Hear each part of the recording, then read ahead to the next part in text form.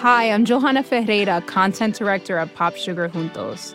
Juntos is all about celebrating Latinx culture, pride, our many intersectional identities, and joy. Thanks to support from Prime, there's so much to get into over at Juntos this month. From conversations with the Latinx minds behind our favorite new movies and resurrected TV shows, to thoughtful celebrity commentary and exclusive interviews with some of the biggest Latin music artists today. And it doesn't stop there. Get more of the music, movies, and shopping you love on Prime. Whatever you're into, it's on Prime. Visit Amazon.com/Prime to get more of whatever you're into, from streaming to shopping. And get all of our latest coverage at popsugar.com/juntos. Con amor, Johanna. You know how to book flights and hotels. All you're missing is a tool to help you plan that unbelievable travel experience. That's why you need Viator. Book guided tours, excursions, and more in one place. There are over 300,000 travel experiences to choose from, so you can find something for everyone. And Viator offers free cancellation and 24/7 customer support for worry-free travel. Download the Viator app now and use code Viator10 for 10% off your first booking in the app. Find travel experiences for you. Do more with Viator. Well, let's just start with you introducing yourself. My name is Amber Dawn, and I live with my family in Berwyn, Illinois. I work as an animal trainer at the Shedd Aquarium, and that's about it. What kind of animals do you train? Mostly penguins and otters, but I also work with all of our animals in the marine mammal department. What do you train a penguin to do? Mostly husbandry care. So we practice going to the vet with them. We ask them to be calm in our lap and calm with other people. We can teach them to spin and to follow us, train them, to come to their names. You can teach a penguin almost anything. So do you have, penguin friends, ones that you like more than others? Well, I love all of our penguins, but I do have my favorites. I helped hand raise 11 of them. So, a penguin chooses you. They choose you to be their person, and then every time you come out into exhibit, they come out of the water and run up to you and do their little flirty behavior. I knew I wanted to work with animals ever since I was a small child, so I started working with them 8 years ago. Well, we're here to talk about something that happened longer ago than that. How long ago were you living in that apartment in Washington? 21 years ago. Long before she worked with penguins, Amber Dawn moved to one of the rainiest places in America, the small town of Enumclaw, Washington, to be closer to her brother and sister-in-law. It was gorgeous. I could see Mount Rainier out of my bedroom window of this apartment, right there. It was gorgeous. She moved into a small apartment building.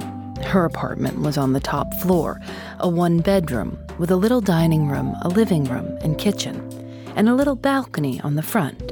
She was 20. The first night I moved in,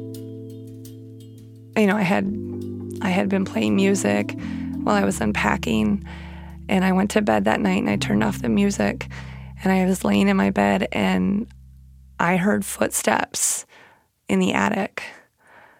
And they were very clear footsteps. And I wasn't quite sure why I would be hearing that. But, whenever you move into a new apartment, you start to notice all the little different sounds that particular space makes. And so I wasn't quite sure what it was, but it sounded like footsteps. Had you been told that there was an attic in the apartment, or did you have an entrance to the attic in your apartment? There was a crawl space that it was just a little push-up. I don't even know what you would call it. It's like a trap door in the ceiling, kind of. Sort of, yeah. It was it would push up into the ceiling, so it was like a square, maybe 2.5 by 2.5 feet, that pushed up into the ceiling, and that came into my bedroom, or it was in my bedroom ceiling, so I could see it from my bed. And I thought, okay, that's probably not what it is. You know, you have I know I have an active imagination. So I just, fell asleep anyway. But the next day I went to the landlord and I told them, I think I heard footsteps up there last night. Is there any way that anybody could be up there? And she told me no. She said it was probably squirrels or raccoon or something. I was like, well, that squirrel's wearing a pretty big set of boots then. We've all had that feeling that something isn't quite right. And we're very good at talking ourselves down, going on with our lives, telling ourselves that it's all in our imagination. And most of the time, it is. I'm Phoebe Judge. This is Criminal.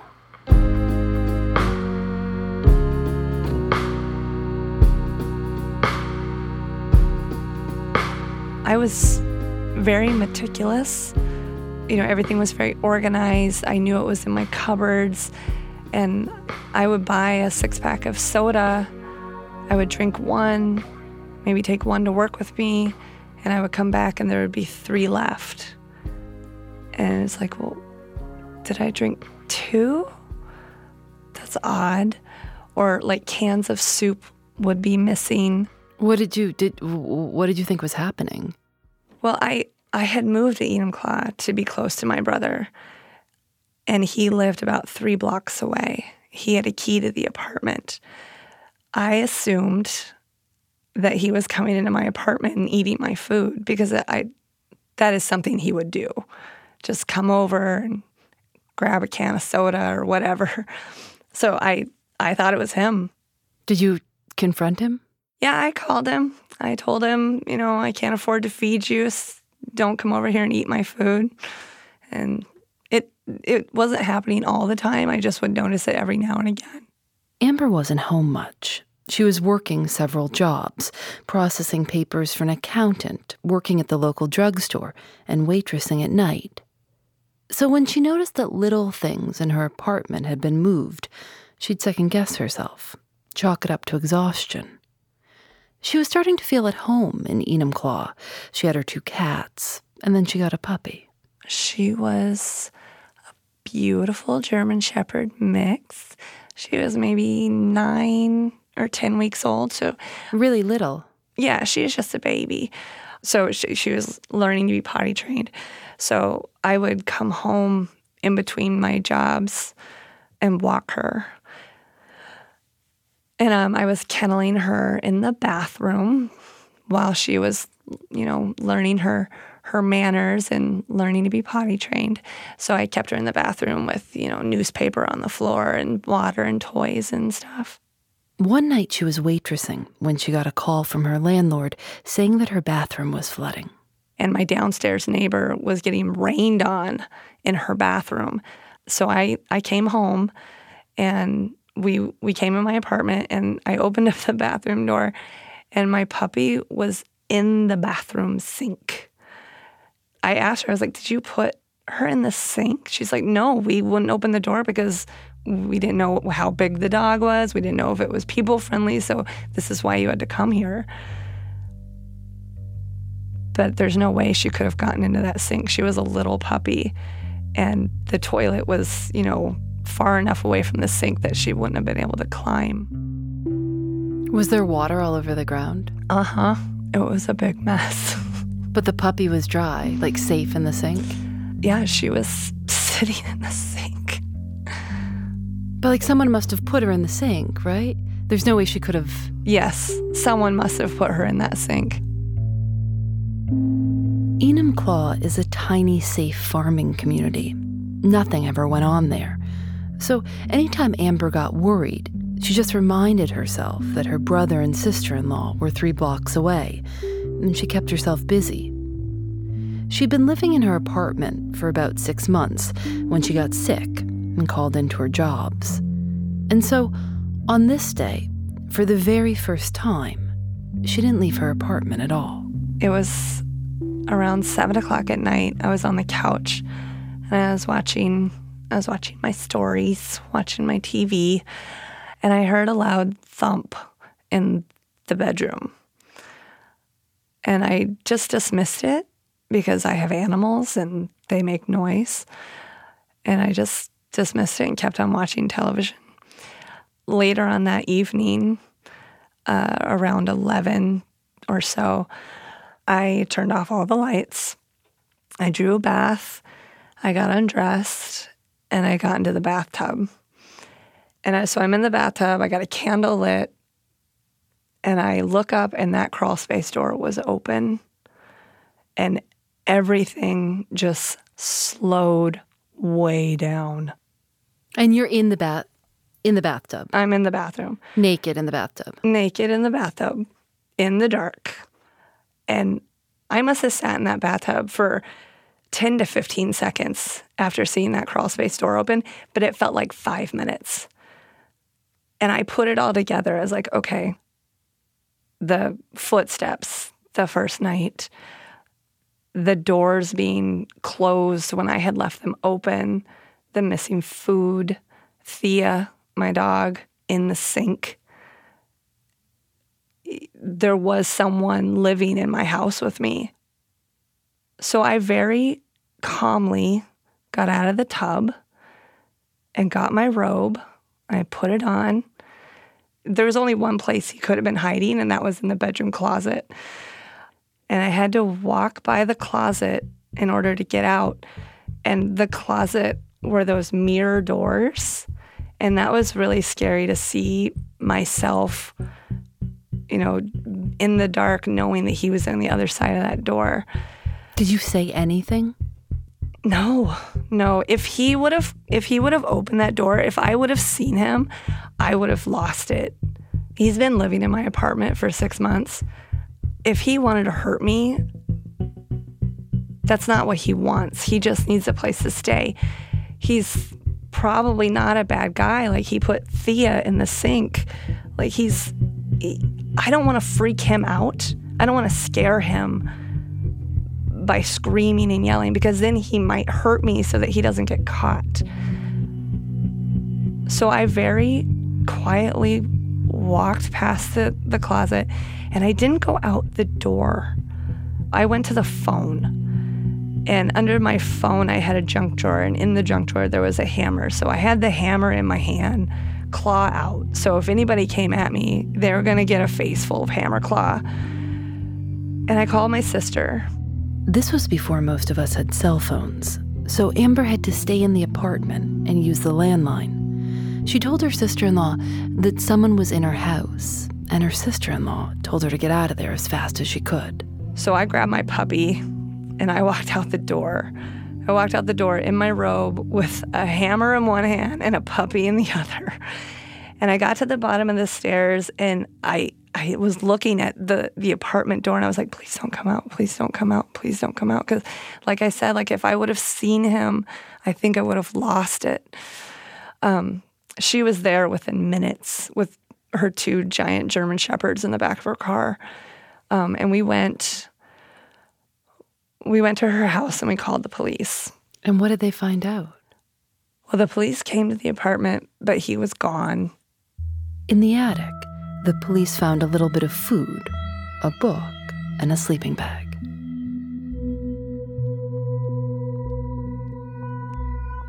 I don't know how he was getting into the apartment. I mean, I left a window open for my cats, so he could have gone in and out that way. I had a spare key. He could have taken my spare keys and made a copy too. I mean, I don't know. He could have lived there before me, and maybe the managers didn't change the locks. I don't know. She filed a police report, and while Amber believes it was a man, there's no way to know. Whoever was living up there was never found. We spoke to Amber's brother, Eric Olson, and he remembers just how nervous and scared she was through the whole thing, and how relieved she was to get out of there. We also asked if he remembered Amber accusing him of stealing food from her apartment. He said that sounds about right. It's been more than 20 years, and Amber says she still wishes she could find this person and ask them what was going on. Did you stay in the apartment? No, my grandparents came over the next day and we moved out. We moved all my stuff out. You think that if there was a stranger in the house, like the puppy would have been barking? Yeah. Well, I got her while I lived there. So as far as she knew, that's normal. You know, Mom goes to work and then my friend comes down from the attic and hangs out and plays with me. So when he came in that night, she didn't bark. She was just like, oh, hey. In her next apartment, she made the landlord padlock the attic door. It makes me so nervous now because I lose things and think I've done that. Like, wait a second, did I drink that? Did I eat? And I'm like, Phoebe, no, you're fine. But now you've given us all reason to be really worried. Like, no, maybe there is someone in here. You know, not that I want to make everybody paranoid, but I think you just have to listen to your instincts. I think that's what I've learned from this. Like, deep down, I knew what was going on, but I didn't trust myself. I thought I was just imagining it, but I think since then, I have learned to listen to my instincts, and if my instincts are telling me that something is not right, then something's not right. So now, do you ever do things like check in the garbage can to count how many soup cans there are? Or no, I live with a family. Nothing is ever where it was placed. You know, I have no idea how many cans of soup I have in the cupboard.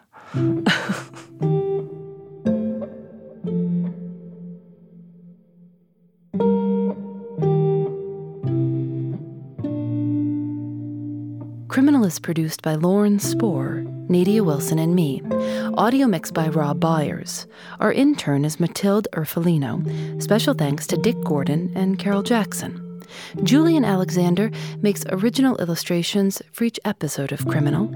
You can see them at thisiscriminal.com.